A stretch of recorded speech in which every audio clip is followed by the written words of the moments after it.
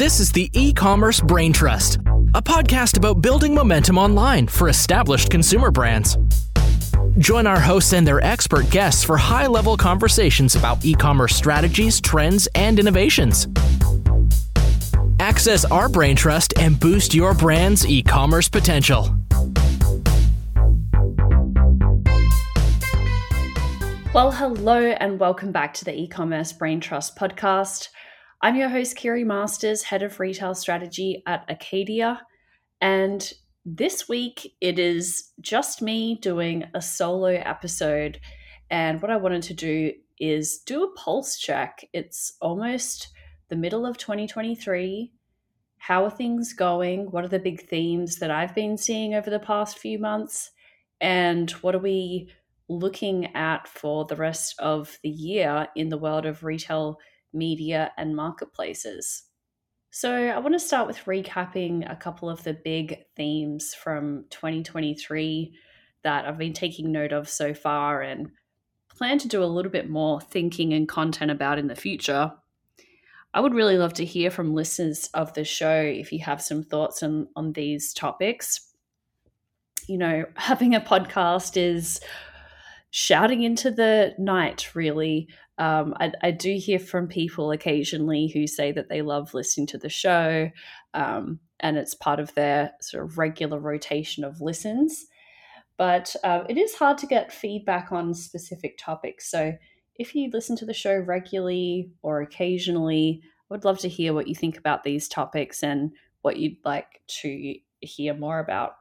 So recapping the topics from this year, one is non-endemic advertising on Amazon.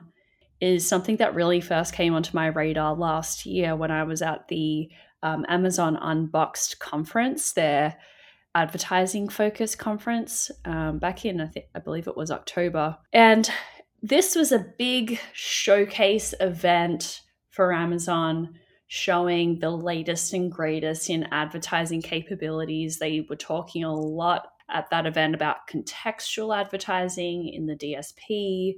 So, you know, these are things that are new and exciting with Amazon.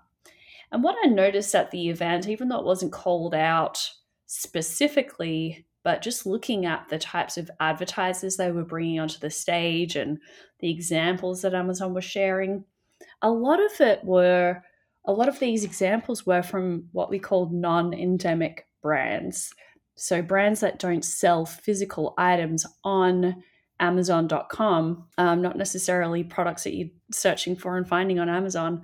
So car companies and insurance companies and things like that. So just sort of reading the subtext here and reading between the lines, this is a huge growth opportunity for Amazon advertising. I don't think that they're anywhere near saturation point for endemic consumer brands, but I think that they were certainly trying to use these examples to woo non-endemic brands, which there is a lot more growth there when you think about those types of companies. So a few things that I noticed as I've been thinking about this is all of the media channels that Amazon has. There's not just, when you think of advertising on Amazon, most people will think of, you know, advertising on the search results page or in the app. But Amazon has a huge variety of media channels today as well, from Thursday Night Football to Freevee to Amazon Music, Audible, Kindle, all of these places where they're not just collecting data about your preferences and who you like to read and what you like to watch, and, you know, do you have kids watching Paw Patrol and things like that. They're collecting all that data, but those are also places that advertisers can buy advertising inventory. So it's very attractive as a media channel, not just because of what they know about you, but where they're able to reach you as well. So what does this mean for the usual listener of this podcast, which is consumer brands? Well, I think that this is going to create possibly a little bit more competition for you. If Amazon is able to tap into this whole new network of advertisers who are coming in and bidding on those same placements that you might want to, that's going to drive costs up conceivably and create a little bit more competition there. So this is one area. I don't think that people are really talking about this as much as they should be. I certainly plan to get into this topic a little bit more. I would love to hear from you if you've noticed something interesting here or you're seeing some trends in this space. Please get in touch. I'd love to explore it a little bit more. Another topic that we have covered in 2023 that I was really excited about was metrics on the Amazon DSP. And we did a whole research project on this topic around what kind of metrics should you be looking at with Amazon DSP. And I really recommend going back and looking at this paper that we put together and a framework, because it talks about going beyond ROAS and impressions and the metrics that you generally see on a dashboard produced by Amazon or other solution providers as well, ad tech providers. And it was our view that these sort of standard metrics, which aren't standard, by the way, every retail media network is using a different way of calculating those things. That's a separate topic. But, these metrics aren't necessarily serving your objectives, particularly this big focus on return on ad spend or, any kind of ROI based metric. That is really not helping brands who are looking to grow their share of voice, to grow in their category, or even brands that might have a new product launch or things like that. You're looking to grow incremental revenue. ROAS is really going to end up shooting you in the foot there. It can be so easily gamed and really put a ceiling on your growth capability. So what we looked at was through the customer journey, what kind of metrics are going to be best served for different stages of the consumer journey and different objectives for a brand. And we came up with over 20 metrics that can be used. You don't need to be tracking 20 metrics, but you should be tracking metrics that better suit your brand's goals and ambitions and objectives. So we're continuing to build that out at Acadia and use that with our clients, and highly recommend going back and having a look at that. What I'm looking forward to talking about more through the rest of the year and exploring more with our team, a few things here. One, we just as a preview, and I won't talk about it too much because we're going to get more into the weeds here, is what we're calling the single ASIN strategy 2.0. You may be familiar with the single ASIN strategy in an Amazon advertising context, which is very simply setting up advertising campaigns at the ASIN level, which enables a lot more control and strategy to be brought in at the ASIN level. And it's very granular. Lots of companies are seeing great results, but we're putting a new spin on it, which is bringing a organic optimization strategy and the single ASIN strategy together in a holistic way. So think about doing keyword research that's sort of not just driven by what's showing up as in your PPC campaigns is performing well, but looking at the whole universe of keywords, whether that's competitor driven, category driven, some insights from PPC, and then scoring those according to the opportunity in terms of monthly traffic for that keyword, and then also the competitiveness of it with ads. From there, we're going to optimize ASIN for those keywords that are high potential and ideally low competition, and build a strategy around that is inclusive of paid and organic optimization. So for a brand who is very aggressive and has really big ambitions in a category, we might be going after a very competitive, high volume keyword. And that's what it's going to take to win in a category. That's going to be quite costly to go after because we're going to need to be putting ad spend against a very broad, high volume keyword. But the goal, the benefit of getting there is going to be very substantial. And we might contrast that with a brand who is really looking to be precise with their ad spend and marketing spend. And we might be looking for these sort of high volume, low competition keywords and really going after those. So we've seen really great results from enabling this strategy with our clients at Acadia. We'll be sharing a little bit more about that strategy in later in this year. So please keep your ears out for that. We'll be talking about it on the podcast as well as in the content from Acadia. So excited to share more about that this year. Another thing that we're going to be looking at in a lot more detail this year that I'm excited about is Walmart.com. So this has a long history. I've been very interested in what Walmart.com has been doing for a long time, both on the Walmart Connect advertising side as well as the marketplace. And this year, 2023, is the year I really feel like Walmart is coming into its own, delivering on its position and promise to be a challenger to Amazon and providing brands with more options. I've felt very encouraged in conversations with brands as well about their willingness to test Walmart and go there, even for these sort of premium brands that you wouldn't imagine on the shelf in a Walmart store. I'm seeing good indicators, although Walmart hasn't shared this data themselves, but just good indicators that the Walmart online shopper is really sort of including those wealthier shoppers and people who are sort of there for convenience, as opposed to the in-store shopper may have a slightly different demographic. Still sort of teasing out exactly what that looks like, but that is, the more people I speak with about that concept, the more I'm sort of finding data to support that. So even these brands that haven't necessarily gone the Walmart store route in the past are looking at Walmart.com. Walmart has come through on a number of fronts. One is with advertising, obviously changing from a first price auction to a second price auction format, made the Walmart Connect proposition much more appealing to a lot more advertisers, and we're able to really capture some better returns through Walmart Connect today. And also they have been investing in content capabilities.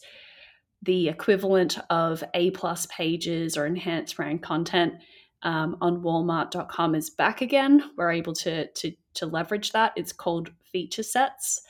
And so that really allows brands to create that branded experience, that immersive experience, and showcase more of their products and features and brand story than what was possible with the bullet points and text descriptions. So Walmart, super bullish there, excited about the opportunities for brands there. A couple of other topics I would, again, love to get listener feedback on this. One is around Amazon facing the innovator's dilemma. And a couple of recent conversations on the podcast have helped inform this, as well as some commentary from other people that I respect. So there was a great podcast interview I did with Brian Walker from Bloomreach a few episodes ago, talking about Amazon sort of losing touch, or sort of losing its mojo, and how, its reliance on its ad business inherently creates a conflict with the consumer experience. And I thought it was a really good argument to make, and very strong. If you look at a number of comparisons people have made between the user experience on Amazon a couple of years ago versus today, there are just so many more ads, and that can create a negative customer experience. People don't like feeling like everything is sponsored, even though I would say a lot of people don't realize that on Amazon, but occasionally you are reminded that something is an ad placement. And for a lot of people, it feels kind of icky, and they're not finding what they want to find. And I think everyone has had this experience when you're searching for something very, that's a little bit more of a commodity, like a keyboard or something like that on Amazon, and you just served up all of these products that look essentially the same from brands that you've never heard of. and really sort of questionable, differentiators there. And that has created a pretty negative experience for consumers who can't find a brand that they recognize and an easy way to sort of make decisions on Amazon that way. There's no screening of what's being put onto Amazon. And that really has been the whole point of a marketplace, is to have an endless assortment. But to what degree could that be eventually undermining the customer experience is a really good question. Amazon has, focused more on profitability over the past year or so. We saw that in their Q1 results, that profitability had really exceeded market expectations, while revenue was sort of just in line with that. And a lot of the changes to policies around returns and getting rid of, laying off a lot of people in the Amazon Alexa division, and even advertising, and certainly that continued trend of downsizing the Amazon vendor management team. Those are all things that contribute to a fairly difficult experience for brands selling to Amazon, as well as potentially that customer experience. So pretty interesting to track this. Amazon has, Jeff Bezos has that saying about day one versus day two, and Amazon must always be in day one because day two represents complacency and arrogance and the potential to be disrupted. And so I'm interested in following this thread around Amazon, ultimately being disrupted now that it is definitely, has maintained that top dog of e-commerce position for a number of years now. And finally, I'm interested in following the thread of retail media network launches. I'm planning on putting some analysis out fairly soon about retail media launches over the past 10 years and how those launch announcements were very much concentrated in 2021 and 2022. And I would say just sort of my early look at the data suggests that out of 60 or so retail media launches in the past 10 years, at least half of those were in 2021 and 2022. We haven't seen a great number of retail media networks launch in 2023. And there's a couple of hypotheses here. One is there are few retailers with retail media networks left to launch. They have all come to the table, either leveraging an aggregator like Criteo or CitrusAd or PromoteIQ, or have launched their own. So there's just few retailers left with something to launch. Or secondly, it's sort of become apparent that there's only so much advertising dollars to go around, and brands really kind of hit their limit in terms of the number of retail media networks they can manage appropriately. There isn't a great deal of cost or effort reduction going from retail media network to retail media network. Amazon, of course, has the most features, very sophisticated, lots of, expertise required to manage that channel appropriately. But if you're talking about a smaller retail media network on a CitrusAd or a Criteo even, you might be spending 10% of what you're spending on Amazon, but you still need someone coming up with the strategy, adjusting the bids, reporting on it, assessing how things are going. So it's not like there's a one-to-one increase or reduction in effort or resources required for each retail media ad network that you add to your lineup. And so I think that this ecosystem of dozens of retail media networks vying for brand dollars is under a lot of pressure. So this is one piece of research that's going to come out sooner rather than later from me. I would love to get some feedback on this as well, and how you're thinking about allocating retail media budget. I did see a stat from McKinsey a few weeks ago saying that on average, a brand will typically have 4 retail media networks that they are actively engaging, which when I look at the number of particularly grocery retail media networks, something is not adding up there. So this will be an interesting theme to watch in 2023 for sure. And then finally, we have Prime Day coming up every year around this time, there is a little groan that people let out, realizing that we're coming up to Prime Day and it's we're going to need to do all that all over again. We did just release in the last 2 weeks a couple of good conversations with subject matter experts at Acadia about how to prepare both from a operational and organic marketing standpoint, as well as paid advertising. So if you're sort of in the throes of Prime Day prep or starting to think about what to do, certainly go back and listen to those 2 podcast episodes. And we have a write-up summary on the Acadia blog as well that we'll link to in the show notes here. So that's it for this week. I just wanted to share again what the big themes of 2023 have been so far, what's coming down the pipe. Again, this is sort of more of a personal take and a call, really. If you have heard something that you're interested in, please do reach out with some commentary that you have. I always love engaging with listeners of the show to hear what's going on in your world. So thank you for listening, and I'll catch you next week.